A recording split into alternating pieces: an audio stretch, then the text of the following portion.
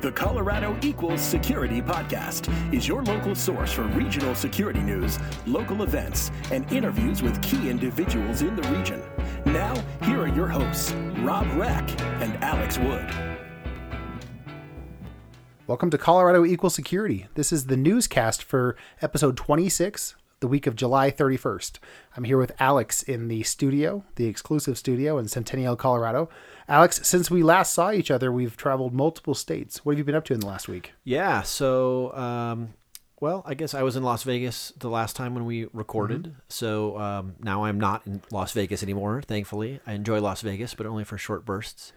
Prior to that, I think I mentioned maybe on the last one, I was in Oregon for a little bit, had a good time there. Yeah. And how about you? I know you were traveling a little for work. Yeah, I went from Vegas to Boston. I was there for a few days. Been home for a couple days, and then actually last night went with my son to Wyoming. We went to Frontier Days in Cheyenne. Ended up driving back to Fort Collins to spend the night, though. So it's been fun. A lot of miles on the road the last couple weeks. There have been a couple other states that I've been into. Intoxication, undress, other things like that. There's a lot of details here this week. Well, let's go ahead and dive into the news. Speaking of all this travel, Denver has recently just come down with another international direct flight. There's going to be another flight coming into London, and that's in addition to a few flights recently added, including Panama, Zurich, and Tokyo. Yeah, I thought the Tokyo one was pretty interesting. I saw that a week ago or so. The London one, I think, is a pretty good one too. I believe it's a seasonal flight, a summer flight for folks taking vacations, but it's cool to see that people are interested in coming here in the summer as well, not just, winter ski flights. Yeah, for me, it's exciting to have more opportunities where we can get directly. One of the big inhibitors for international travel is, it just takes so long to get over to Asia, to get to anywhere in Africa, Middle East, and it's nice to have more and more options to get there right away. Well, I think we're pretty spoiled anymore in the U.S. with so many direct flights everywhere. Yeah. I do my best to only take direct flights. So next on the list, Denver Startup Week has opened registration for 2017. We talk a lot about security startups, but there are lots of other startups in Colorado and the Denver area as well, and Startup Week here is a pretty big event. And as a reminder, we had submitted a Colorado security founders session for Startup Week, and we were waitlisted for that. Possibly will be accepted. If so, we'll let you guys know. Otherwise, you probably won't hear about it again.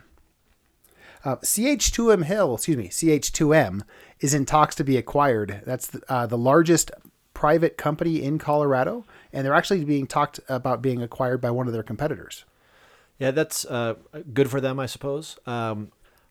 Being employee owned, I got to think, hey, why you want to sell it and go back and work for the man again? But, maybe everybody needs to make a couple extra bucks. And it's kind of one of the neat things about CH2M is it's majority owned by the active employees who are working there. So pretty neat. Next, Coalfire had a blog talking about AWS certifications and going through an explanation of what they are and how it is to best achieve those. And I think that's something that should be of interest for a lot of people as AWS becomes more and more part of everyone's everyday work experience. Yeah, if you're interested in learning more about the public cloud craze and getting that on your resume, this would be a good place to start.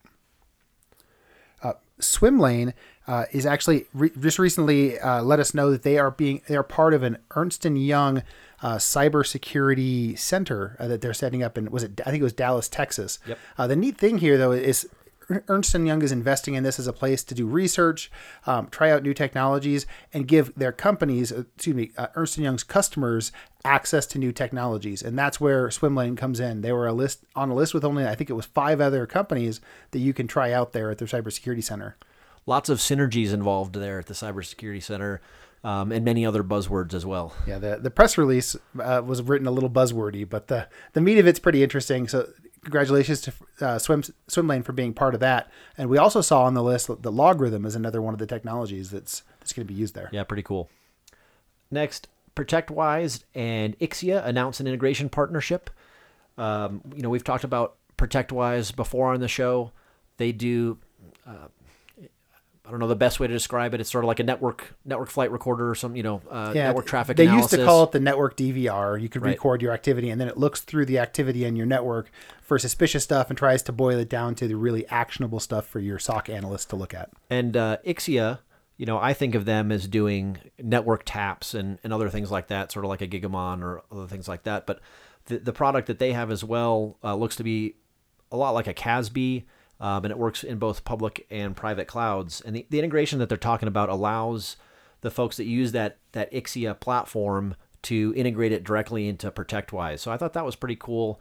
If you're using this sort of CASB-like solution from Ixia, you can now just automatically integrate a security product right into it. Yeah, from the reading, it looked like it's probably a really strong play in a private cloud. In a public cloud, you're always limited by what are the APIs available, what are the public cloud providers allow you to do.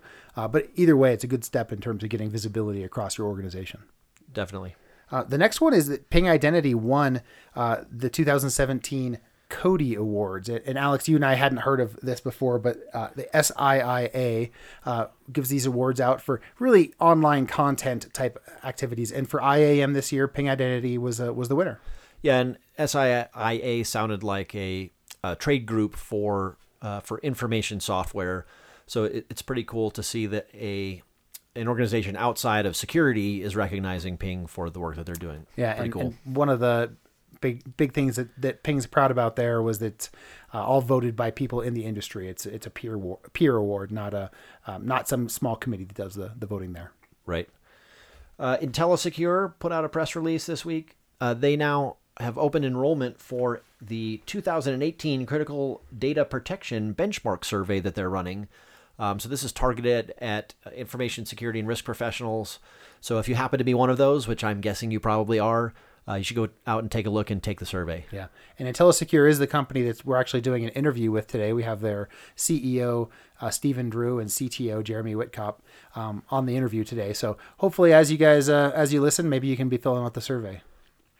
Final thing is, we mentioned it last week, but as a reminder, the CISO of the Year award is up right now. We're looking for nominations for that. It's open till August 14th, and they're really looking for someone who has helped their business succeed by how they run their security program. Yeah, this of course is part of the CTA's Apex Awards. Again, this is the first year for CISO of the Year, so we want to get a lot of good nominations in there, have a good pool of people to select from.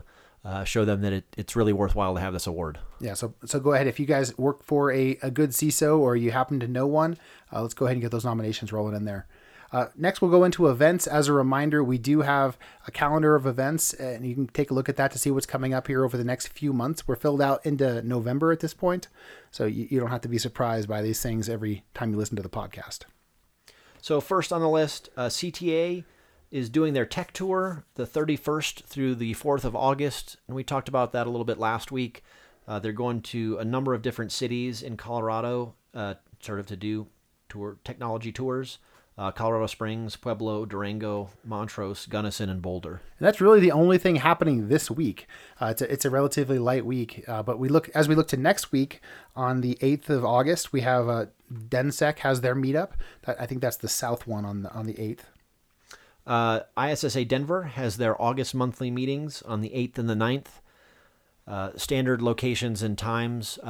Michael Steffen is doing a talk about privacy for information security professionals. I think that should be an interesting topic and one that is probably good for everyone. I think most of us InfoSec folks could use more focus on privacy.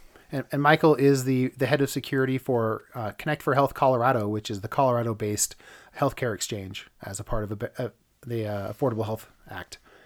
On the 10th of August, SecureSet has an expert series. They've got Clark Hobby with Miranda and open source. On the 10th also, the NCC is doing their cybersecurity oversight training in Colorado Springs. So this is the board level training for folks to get boards up to speed on cybersecurity. And then on the 11th of August, SecureSet in Colorado Springs is doing an open house. So they're showing off their new digs down there in the Springs. Awesome. And that's all we have for upcoming events.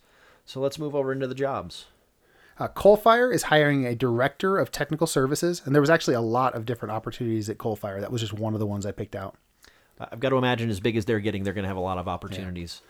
The NCC is looking for a cybersecurity strategic planning program manager in Colorado Springs. Radware is hiring a cloud regional sales manager. So if you want to sell Radware, they're mostly known for their distributed denial of service protections, but they do other web service or web security stuff as well. There's an opportunity for you. Booz Allen is looking for a multi-intelligence collaboration specialist, junior. I don't know if you're able to do multi-intelligence at junior level. That's a tough ask. AT&T is hiring a cybersecurity consultant 3 and focused on payment card industry. Accenture is looking for a federal cyber hunter remote. Plus. I think that this is Accenture Federal, and I think that Accenture Federal is looking for a cyber hunter. I see. Which is I see. Apparently, someone's finally going to find what the cyber is, and hopefully, whoever they hire here can get on the show and tell us what's going on. When you find the cyber and you've trapped it, I would like to see it. General Dynamics is hiring a cybersecurity software development lead. I'll take this last one.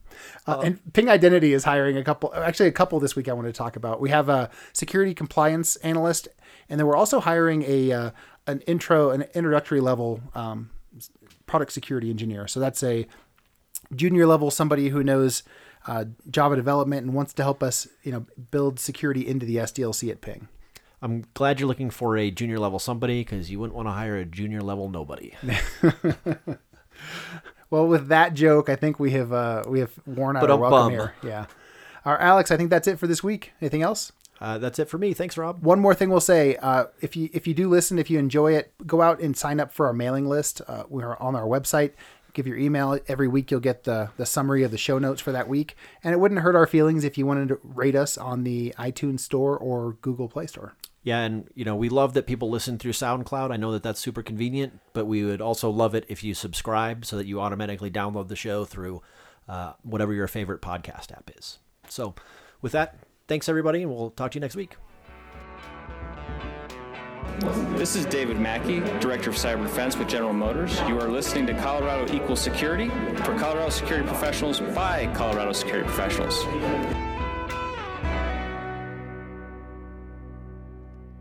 Welcome to Colorado Equals Security. This is Rob Reck, and I am at the IntelliSecure headquarters in the Denver Tech Center, and I'm sitting with their CEO, Stephen Drew, and CTO, Jeremy Whitcop. Hey guys, thanks for joining the show. Hey, good afternoon. Thanks for having us. Yeah, thanks for having us.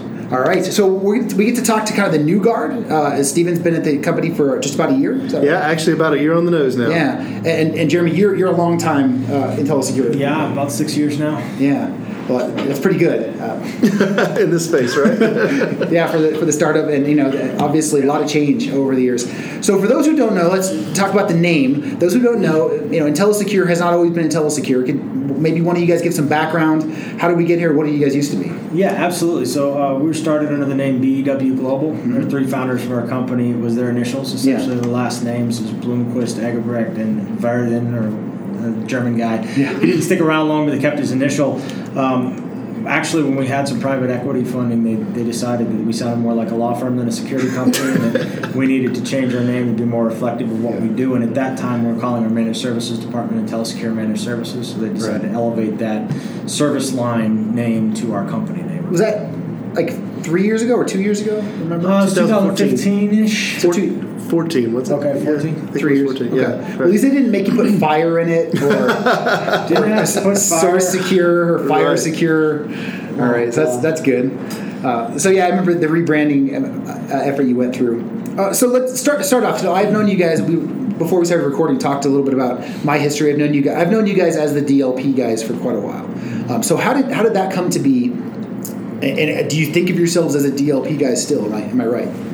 Yeah, so we started around the idea that not all information is created equal, and some information is more important than other information. That really gravitated us towards this new and emerging technology in 2002 that was known as DLP. Our 2 founders were very different. One was a technologist. Chuck Blomquist had been around, delivering Wi-Fi to rural areas and those kinds of things for quite some time. And Rob Egebrecht was more of an ISO 27000 business process consultant type. Those 2 got together around this idea of a technology that could be business-centric, that could identify certain pieces piece of information from other pieces of information and apply specific protections on an information-centric basis. So that's how the company started, and that's what we started around DLP. As things have evolved, and especially as things are evolving now in the security space, there's a lot of opportunities to protect information in different ways.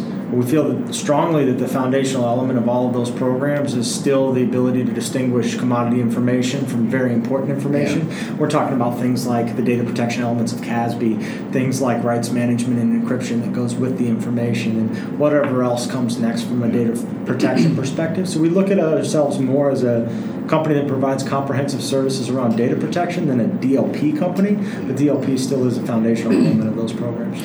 I want to drill in a lot more into DLP and what it looks like in the new world where we're not so data center centric. Right. I want to dive into that a little more, but I'd love to get some more history of the company. Originally, you guys were Castle Rock, right? Mm-hmm. And I think you moved up to the Denver Tech Center area. That's right. What was it, like 2010, 2012, something like that? Yeah, probably 2012. It was an interesting journey. So, and I can tell you more about how I ended up in this little company in Castle Rock when I ended up there a little later. But we started in a glorified dentist office in Colorado. It actually was an old dentist office. Castle Rock, yeah. Colorado. It wasn't glorified, was it? It became a dentist office after we left. And it was interesting because we underwent a lot of different changes and cultural challenges associated with just moving, because when we first moved, we were growing very quickly at the same time. So we've got a space here, and by the time the ink on the lease was dry, we'd outgrown it. So we had to bifurcate the company into the sales and the operations teams. Oh, really? The sales team was up in DTC and the operations team was in Castle Rock, so you can imagine how that got out of control quickly. And then when we bought more space, we bought space for the size of the company then, and then we grew before the ink dried, so we stayed in the old space and the new space. So we had 2 floors, right? And so in this building here? Yeah. So we were on the 2nd floor and the 8th floor, and then we ended up all on the 12th floor for a very short time, and then we wanted to take additional space on the floor below us, but then that got sold, so now we're on the 12th and the 9th floor. So we've never really been in one spot, but it's an interesting dynamic. But it's all high-class problems driven by growth, right? Yeah, that's awesome. Yeah. Right. Yeah. So size of the company now, where are we at in terms of employees or whatever you want to share? Yeah, so we're about 175 employees. Okay. We have the 2 primary locations are here in Denver at the Tech Center, and then in Basingstoke in the UK, and they're just west of London. Yeah. We have SOCs in both locations now, and the Basingstoke location was through acquisition that was completed back in 2015. We had acquired a business there by the name of Pentura that brought to the table not only penetration testing, professional services, but also managed services. At the time, they were the number one, as I believe it was, if I recall correctly, they were the number 1 partner in the UK with Symantec on DLP services. So it was a natural fit for us from that perspective. And you guys, what do you have in each of those offices? Is that just kind of operations, and I assume some salespeople out there? Actually, we have sales forces in both locations, so there's kind of a little bit of all of it, if you will. So it's about 50 folks out there, about 125 folks here. So everyone's in an office. You don't have a lot of... No, so our sales force is out in the markets that they're going after, along with our sales support, sales engineers. We have a lot of our pen testers, as you can imagine. They don't wherever need they want to be. That's kind of where they want to be. That type of thing. Wherever the extradition laws are weakest. Yes, and wherever there's a copious amount of hoodies. Yes. Yeah. Well, that's great. So as you guys have grown, obviously, pretty well over the years, and I know you've added some capabilities. I started off really core on CAP, which I'll let you guys talk about CAP and DLP, and then you've added some other services as well. I think ISO was the next one you added. Is that right, or is that?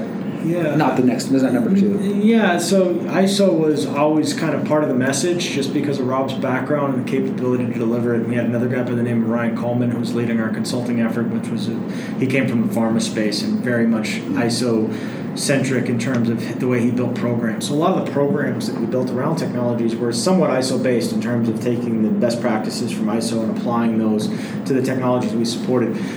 From a technology perspective, we started with DLP, then we kind of went into web and email gateways because, as people were familiar with DLP or familiar with web and email gateways are an integral component, but we found that a lot of our clients weren't managing them well enough to make DLP integrate well with them. So we basically said, hey, you guys need to get these things doing all these different things in order for DLP to integrate the way that it can. And they said, well, why don't you do it, right? Yeah. So that's essentially how we got into that space. Over the long term, we got pulled into the SIEM managed services business by our DLP clients that basically said to us, we like your approach to security. We want a similar approach to SIEM, right? Most of the SIEM providers that we've talked to want to boil the ocean. You guys understand what our critical data assets are, where they are, what are the things that may get attacked, and we want you to watch those things for us. So we've kind of spread out a little bit. I think we're continuing to go through, I'd say, an ongoing exercise with the people around this table and others in terms of what is our core value proposition, what still fits, what doesn't fit anymore, what new stuff may fit that didn't fit yesterday, kind of thing. And I think that process is ongoing. So, and I would say that the thing that brought me here to the company now a little over a year ago was that very focused, business-centric approach. So, my background is coming from SecureWorks and being focused on sort of the broader network and network level, and we pushed into the endpoints.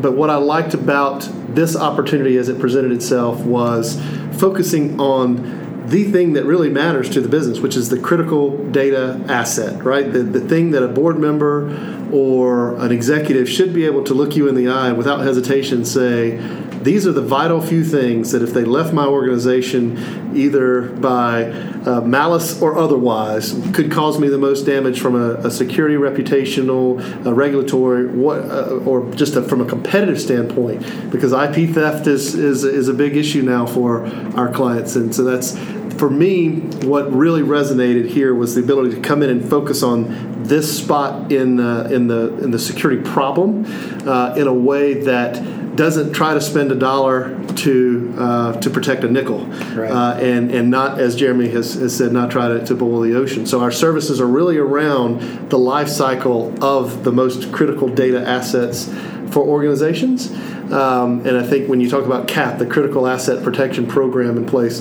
it's all about building the program and not just trying to install point products in places that, if they don't truly integrate, they don't deliver on the intended outcome that was sought in the first place. I love the approach. I really do. You guys have talked at RMISC several times over the years about critical asset protection. I think we've even had you guys at an ISSA Denver meeting once or twice over the years. The concept is fantastic. The challenge has got to be, and I'd love to hear you comment on this, that the industry doesn't think this way, right? You're trying to convert customers as you're in a process, and you're competing against the Solutionaries and the SecureWorks and the Optives who do managed SIEM, and they're just, let me put one more line on my spreadsheet and compare you guys against that. How do you do it? Right. So you're right. You don't, when as you guys, CISOs, don't call industry analysts and ask about how do I protect my critical assets. Right. You call and ask about the Magic Quadrant for X, Y, or Z product, right? So and that's really where we're going from a messaging standpoint, to try to link the overarching programmatic message with the underlying solutions, because therein lies the problem that I think CISOs are facing, is that they are trying to solve a bigger problem, but connecting the individual pieces together. I think we've done a lot of work on it just this week. Jeremy, you want to talk about it? Yeah, I think just from a personal perspective, for me, I'm not in this just to get you to write me a check. I'm in this to make the world a safer place to do business, to share information, to capitalize on ideas. That's what really brought me here in the first place. And so we've spent most of our history educating the marketplace on the types of questions that they should be asking and the ways in which they should build a security program. So when we talk about this approach, there is a lot of educating people to a different way of thinking. But I do think there's an evolution in the security space that's coming, or I would say is already kind of here. And that as the spend goes up from the business people are asking and demanding, in some cases, information on what they're spending their money on and what that return is going to be. And it's really hard to do that with the way that most people sell security solutions and security programs. But if you can define what those critical data assets are, and you can value those data assets, and you can define what the risk is against them and the way that you're going to mitigate that risk, you can start to put together, if you spend X dollars, you're going to get Y return. And it's a lot harder to do that if you're doing it in the way that the traditional security solutions are sold. Yeah. when I first heard that you guys added SIM into your portfolio, I didn't think it was a good thing. Full disclosure, I thought you guys are really good at one thing, and you're world class, the best in the world at one thing, and you're adding an extraordinarily hard thing into your portfolio, right? Mm-hmm. And something that I have very infrequently seen executed well. I think outsourcing SIM management is really, really tough. Is it now? As you described to me, the way you look at it, it actually starts to make a lot more sense. We're not really a DLP company. We're not a SIM company. We're a critical asset company. And what are the different controls you want to have around that? Mm-hmm. That I like the way you're talking about this. But when you have incoming, sales leads, or that's not what they're coming after, right? So do you have a process for how you kind of re-educate them and think through this? The majority of our SIM clients have some exposure to us before they come to us for SIM. So we're not included in most SIM RFPs. We're just not going to be there. Some of our clients end up being SIM only, but it's because they heard about us from someone else. So most of our clients that come to us for SIM come to us with the understanding that what we provide for SIM is fundamentally different than what most people would provide for SIM. Yeah. And so I think that does help. I was kind of the same opinion as you when I was running the SOC, and I thought I was finally getting my feet under me, and I grew from a team of 3 to a team of 30 within about 12 months.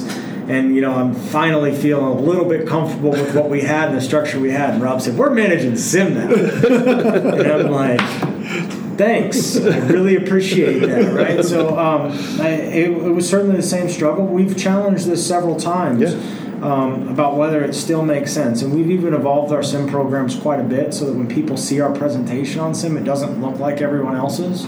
It's based on this idea that there are foundational use cases that everybody should take into account, and that's your due diligence, essentially. Yeah. We put that in place for everyone, and then there are unique use cases for your organization that really centers around CAP. Yeah. And then after that, it's all about building playbooks in response, which we're going to help you facilitate by being experts in technology, but we can't do for you, right? And then the last phase, if you ever want to get there, is deception technologies, which I'm not going to manage for you, but it's built on a foundation of really good response practices if you're going to use those well. Yeah. And so that's kind of our vision, which is let us help you get to where you want to go, rather than just saying I need to have a SIM because everyone else does, and I need somebody to manage it because I don't want to deal with it. It seems like everyone gets a SIM because they have to, or for a compliance perspective. And if you say what's the actual deliverable, it's pretty tough. Yeah. It's, delivering a lot of alerts. That's the actual deliverable, but business value is a little bit more typical. So CAP, right? Critical Access Protection. Critical Asset Protection Program. Yeah. So 2 P's. CAP. Oh yeah. Yeah, and the interesting thing about CAP, I think now is probably a good time to mention it, is we've really been thinking about what is the evolution of CAP. Yeah. Right? So CAP was introduced in 2012. It's a fantastic idea. It was Rob Egerbrecht and Ryan Coleman sitting in a room coming up with what is it that we're really trying to accomplish with these technologies, and how do we make our message less technocentric and more business process centric, and help people understand very quickly that what they're trying to do is protect information and not deploy technology. So that was fantastic. The idea of CAP as it existed in 2012, to your point about the fact that perimeters changing, data centers are changing, all that stuff, CAP has to evolve, right? With the business, with the information, and it needs to evolve. So our ideas on CAP now are almost taking CAP as the foundation, but building on top of that foundation, almost like chapters, if you will, of a book that say, all right, now we have the foundational elements that allow us to distinguish what's critical from what's commodity and identify that. Now what do we do next? And then sometimes that next step is structure. And that structure comes in the form of data classification programs that are built on top of that foundation of DLP. And then a lot of times the next thing is now we need to cover it throughout our span of control, which isn't the traditional data center. It's all the services we subscribe to. Right. Then we can layer on a CASB chapter of CAP that goes on top of the foundation and the structure that we've built. Mm-hmm. And then finally, what about once we share it outside of our organization? If it's really sensitive, we have to put it to use, right? It's something that needs to be shared and used. but at the same time, we don't want to relinquish control to a third party that can then share it with whoever they want to without some kind of control. So there's these emerging things around information-centric encryption from Symantec or rights management through Azure Information Protection that we're now trying to layer in with CAP. And then the underlying technologies in each stage, whether it be DLP, data classification, CASB, or these rights management things, we're ticking and tying all these things back and integrating all of those things into a single program that we can manage for our clients.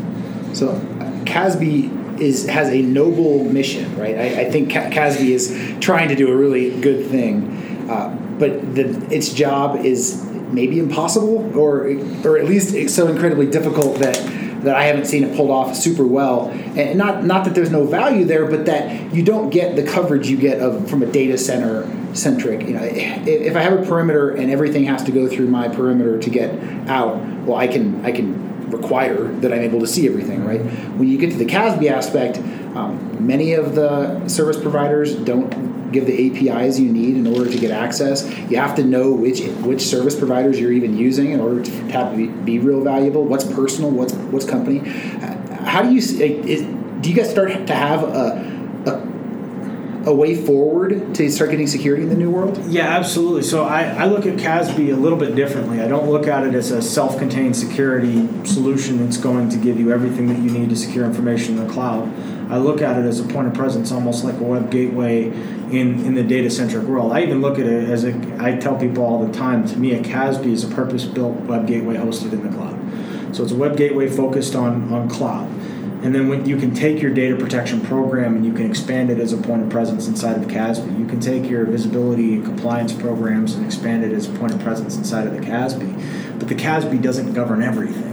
And then the other thing about CASBs is they're multimodal. So you have to be able to understand what those modes are, understand what they give you, and then understand who you're doing business with.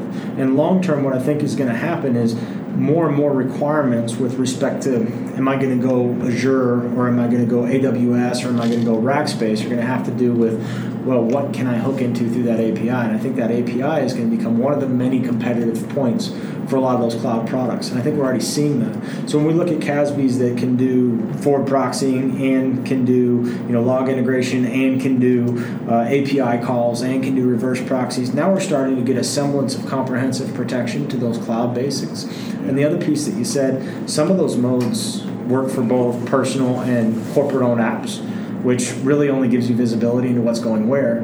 But some of those modes only work for corporate apps. So you can do a differential analysis of what I'm seeing from the forward proxy versus what I'm seeing from the API or the reverse proxy that I know is corporate sanctioned. And I can start to do that analysis even inside the CASB itself to say what is the personal stuff and what is the corporate business stuff and what information is going to each. And then we can start to put that against DLP policy and enforce some controls. When you look at CASB as a critical control for someone, do you require agents installed? Do you think that that's a requirement?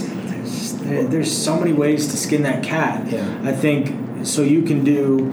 It really depends on what else you're doing, right? A lot of people are doing like a Zscaler in the cloud or something similar for web gateway, and in which case I can just chain that proxy to CASB. And if you've got everybody going through your web gateway, then if it's going to a specific destination that's a cloud service, then I can send you through CASB. That's easy. I don't have to do anything to your end. Because you already got the agent there for Zscaler. Other approaches. So Symantec has now bought Blue Coat, which acquired Elastica, which is a leading CASB. If you go down that route, the CASB agent is being tucked into the SEP agent. So if you happen to have AV, then you can route through CASB in the future if you want to, and also their WSS service for non-cloud web services.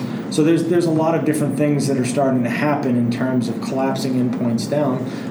But I can do proxy chaining, I can do endpoint redirection, I can do pack files that I host on my website or my SharePoint site, or if you want to get real crazy out wherever Office 365 is, I can host it out on SharePoint. And anytime you can connect your email, you can connect and grab that pack file. Yeah. So there's some different ways that we can route traffic.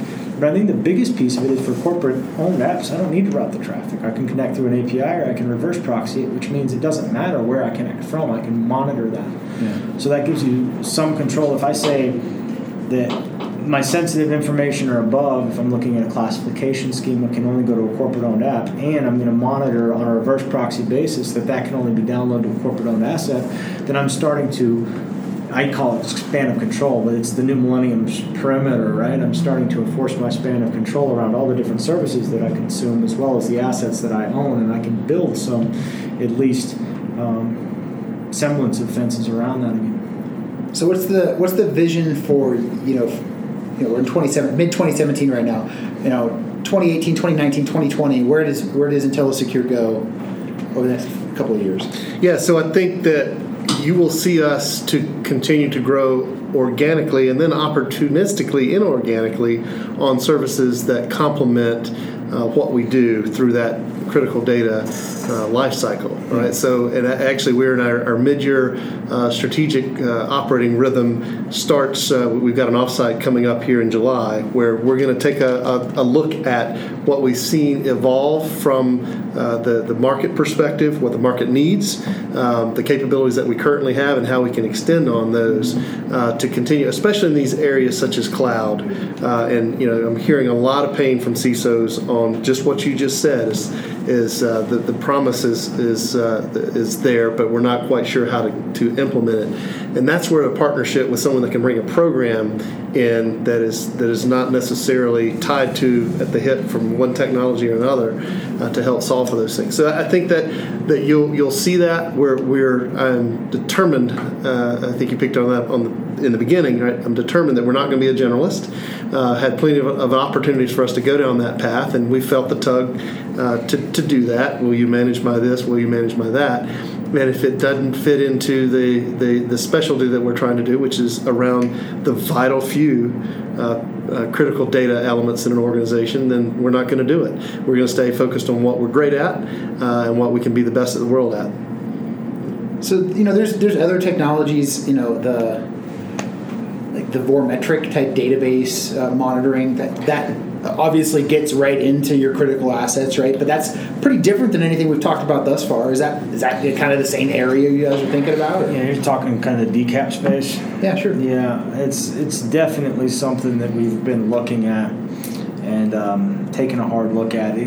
When CASB first became a thing, we had a choice to make between DCAP and CASB. Mm-hmm. What we found was that more and more of an organization's structured data is being hosted in the cloud. Yeah. So we can get a lot of that protection from the CASB side. And I think the other thing is, of the things that are still on premise, depending on who you believe, roughly 80% is unstructured at this point. So there are still databases that exist on premise. But if you think about all the HR management systems, you think about the CRMs, you think about even things like Epic are being hosted now. If we can do the cloud bit right, I think we're going to get at most of the structured data that's important for an organization that's also exposed. And that's where they're most likely to want to bring in third parties to help anyways. I think for us too, you'll see us. So we've had a lot of success in the large enterprise as well. So we're looking now at offerings as we're starting to see the adoption and the need for critical data protection programs, sort of down market, mid market, if you will. Organizations that maybe traditionally haven't had a requirement, or the loss has not been there for them to have to focus. Now it's starting to happen for them too. So either through organic or inorganic means, bringing capabilities that would allow us to expand to those markets as well. What's your? You guys are venture capital owned, is that right? That's right. What does your investors want? What do they want you guys to do? Yeah, so I think we're well aligned around continuing the growth around what we do best. Mm-hmm. And I actually have a long history with Frontier Capital, going all the way back to the days of Lurik and through SecureWorks. So they have a long-term view. Their urgency is not to get out. They have obviously experience, having been exposed to both Lurik and SecureWorks, and they understand that this problem that we are solving is not going away. If anything, it's getting more complex, and the market drivers are there for long-term outcome for them. So no urgency. Honestly, you get calls all the time, but we have no urgency to do any sort of transaction or anything like that. So this is about a long-term value creation around solving a critical business problem. And if we focus on that every day like we're doing, then the rest will take care of itself. Yeah. So you guys have roughly 125 people here in Denver. Mm-hmm. I guess occasionally you have to hire people.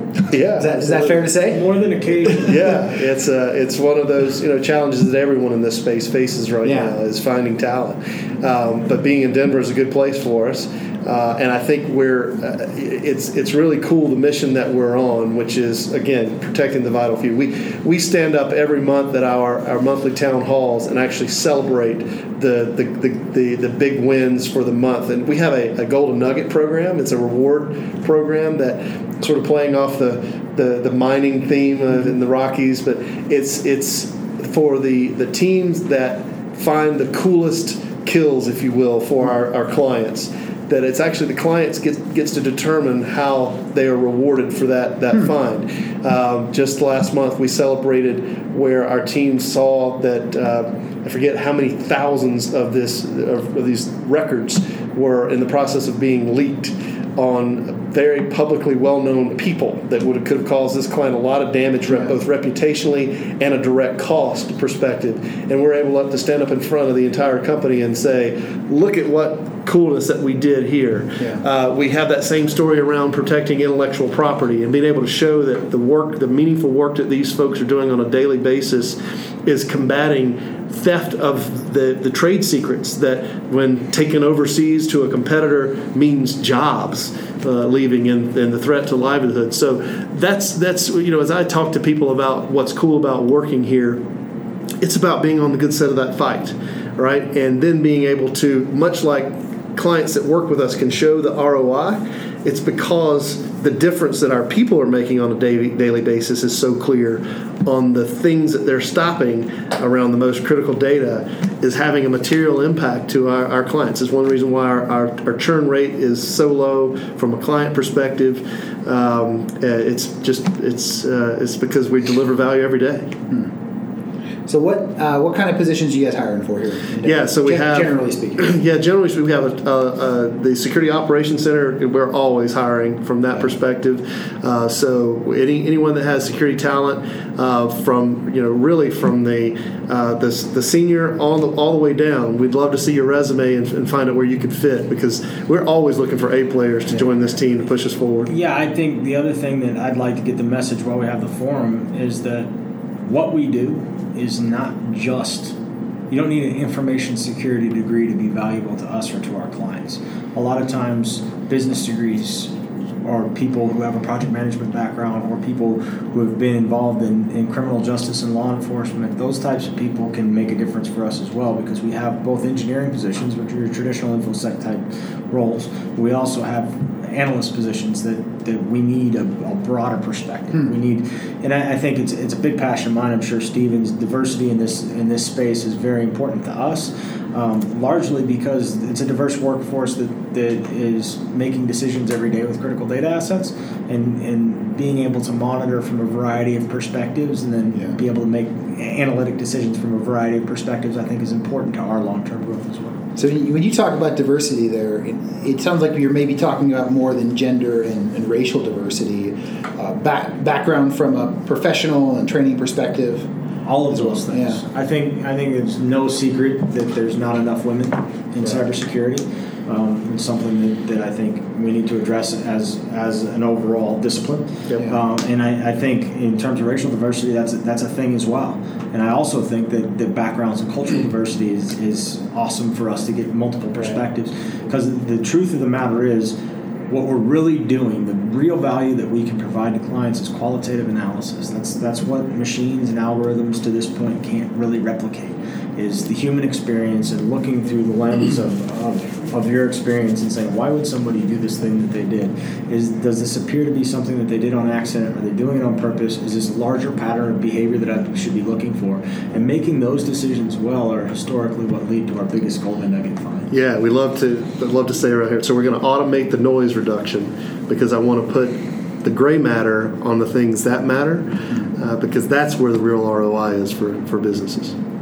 So in terms of folks who might want to come get a job here, it sounds like from entry level up to the senior level folks, and you guys, do you have training program? Absolutely. First thing we look for is passion, right? We want someone that will walk in the door and clearly has a hunger to be a part of something that's meaningful, that has a hunger to learn. And if you have those two things, that probably means you're a go-getter. And we have the ecosystem here in place that will feed that passion, that will feed that desire to learn, and we've got career tracks that will take you in a great direction, no matter what background you come from. Yeah, I think one of the things I tell people that are talking about possibly wanting to work here, when I came here, I couldn't spell DLP, right? I have a diverse background, which we kind of got into before we started recording, but and some of it's security related and some of it's not, but none of it is related to information protection. But I had a passion and a desire to be able to protect our way of life as a country, which comes down to intellectual property protection. Long and the short of it, it's just cheaper to do business other places. You do business here because you can keep your ideas safe and you can capitalize on those ideas and information. And I also wanted to be able to help organizations that were being harmed when they couldn't necessarily help themselves, right? And coming from government contracting and the military space, you wouldn't generally define those folks as helpless.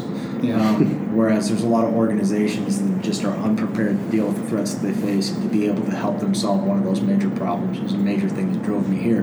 But it was the company that gave me the education and the experience that I needed to be actually good at this thing. Right. So I myself and several others around this building would tell some more story. That's great. So you talked about the security operations folks you need. Any other positions that you're generally hiring for that we should keep an eye out for? Scott, are you hiring? I think positions come up from time to time. I think that there's it's types of things you'll see come out. Maybe more marketing folks that we may need, business development folks we may need more project managers at some point, consultants, implementation engineers, software development folks. These are all roles that we fill inside the organization. They kind of come up from time to time, and then your traditional stuff like HR leadership, things like finance and those kinds of positions. As we continue to grow, we'll have more need for that kind of stuff. Yeah, when you're growing north of 30%, all of those positions come open from time to time. So we want to see your resume and get you in our database. Great. Yeah. I want to go back to earlier technologies. One thing I was thinking about when you were talking. Do you guys ever play around in the was it UBA and user behavior analytics? Glad you asked. Yeah. So one of the things that we're kind of challenging and thinking about right now is, so LogRhythm, big partner of ours, fellow Colorado company, makes a lot of sense. No matter what we do from a SIM perspective, we always see LogRhythm as being a key partner, and they get into the UEBA stuff as well as the SIM stuff. We started to think about what are we really providing from a SIM perspective, and that's still ongoing, but I think everything's on the table. Things like Splunk are on the table. Things like Exabeam and FortiScale are on the table from a true UEBA perspective to kind of diversify that offering. So maybe we have one traditional SIM, one kind of Splunk type of offering, and one UEBA offering to give clients a diversity of choice, so long as all those things fit into our mission and as far as that part of our business. I think those are all things we're thinking about. I think the user identity behavioral analytics idea is fascinating. The execution is very, very difficult. And a lot of the companies that are leading in that space are leading either on the endpoint side or the network side. And it's very difficult to truly paint that entire picture without having both of those things converge.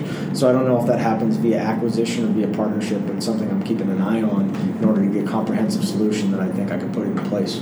Well, I'm gonna push back a little bit on you and say I think the network side is not the way to put anything anymore, because I think we delude ourselves when we think we're getting visibility at the network due to the remote nature of workforces, and if the better we can do at pushing things to either the laptop or the resource that they're accessing, either way. That's the better off we are. Yeah. And that's a challenge. It's a big challenge. When I talk network, I'm talking stuff like Darktrace. I'm not talking stuff like security analytics. And that's more towards the resource side. Like, how do I get closer to the cloud, or where is the information? Because the problem with endpoint is there's still very few technologies that extend to the mobile device space.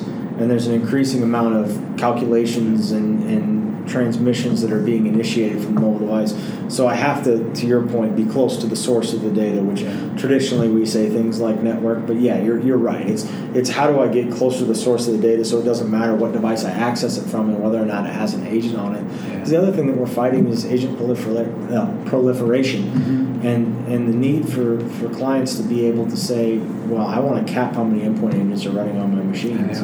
And then the other side of the coin is, truthfully, if I want to write an endpoint agent that covers all the operating systems in a traditional enterprise environment, it's a lot of agents. I got to be good at iOS. I got to be good at Android. I got to cover Windows Phone for some reason. I might still be developing for BlackBerry OS 10, right? I might be on Mac, Windows, Linux, Unix.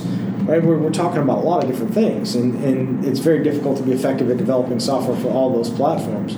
So I think that's where we get into this space of why CASB and endpoint are both kind of necessary together, and that's the point I'm trying to make in the UEBA space. I don't see a lot of technologies that do well at the source of the information, whether that be the cloud, on-premise, or otherwise, and do well at the endpoint. And I haven't run across a lot of technologies that I feel like do a good job both on the desktop, laptop space and on the mobile device space, and then can correlate that information together to a single user identity.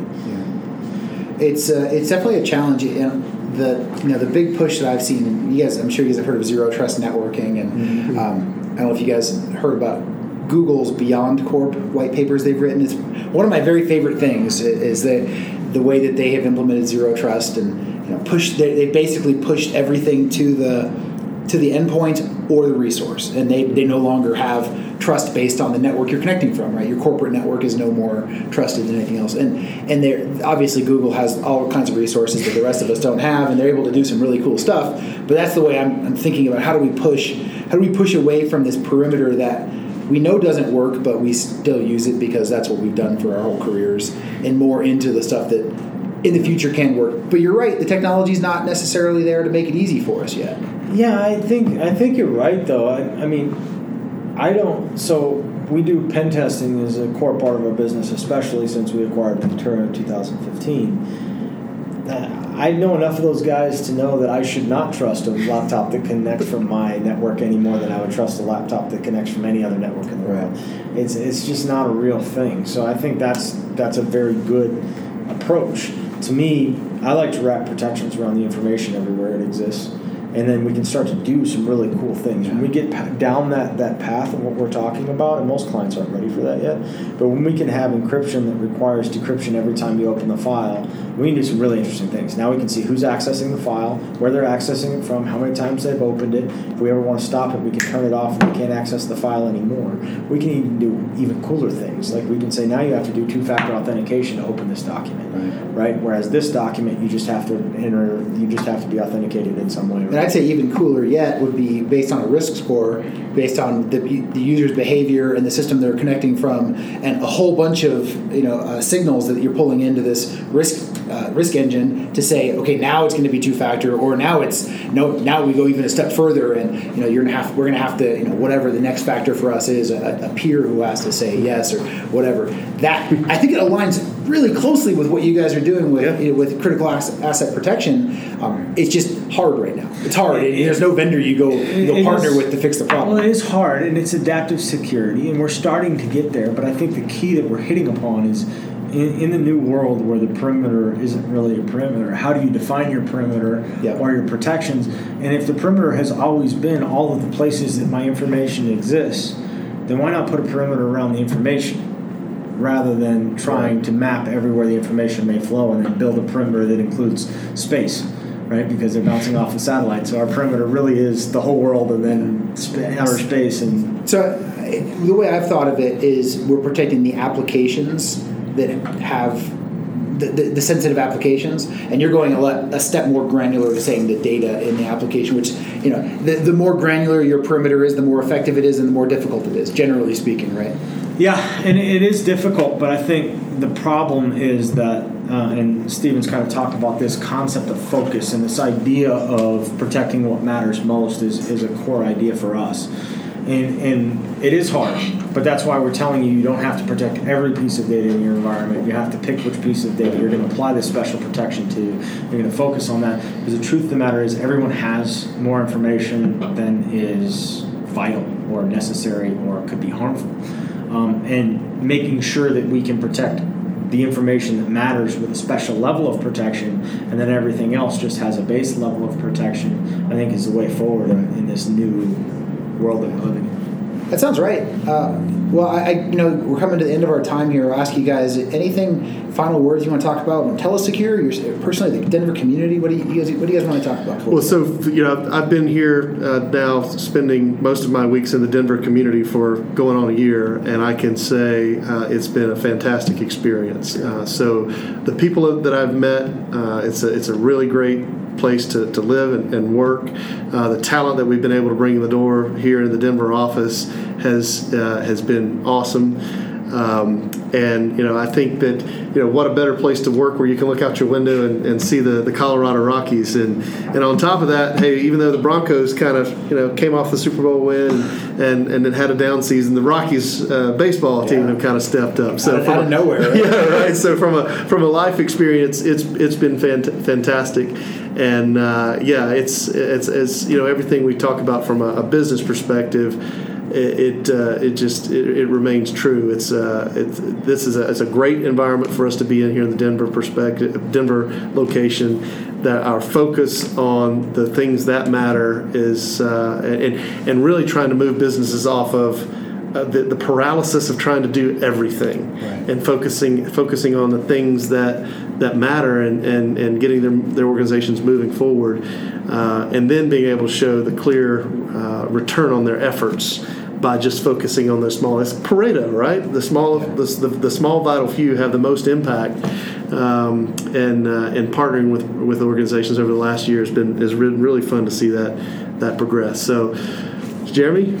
I'd just say that I'm not a Colorado native, but I've spent my whole life trying to get here. When I got an opportunity to join this small company in Castle Rock, I have to be honest, I didn't know it was going to grow as fast as it did, but it was the best decision I've ever made in my life. So awesome. Yeah, and I can tell you from being from Atlanta, the humidity out here at this time of year beats the heck out of Atlanta. It's you're lucky to be here in the summer. That's right. Yeah. Well, all right, guys. I appreciate your time. We'll look forward. Maybe we can get together in a year or so and check where you are and how things have changed, and you can give us all the new news.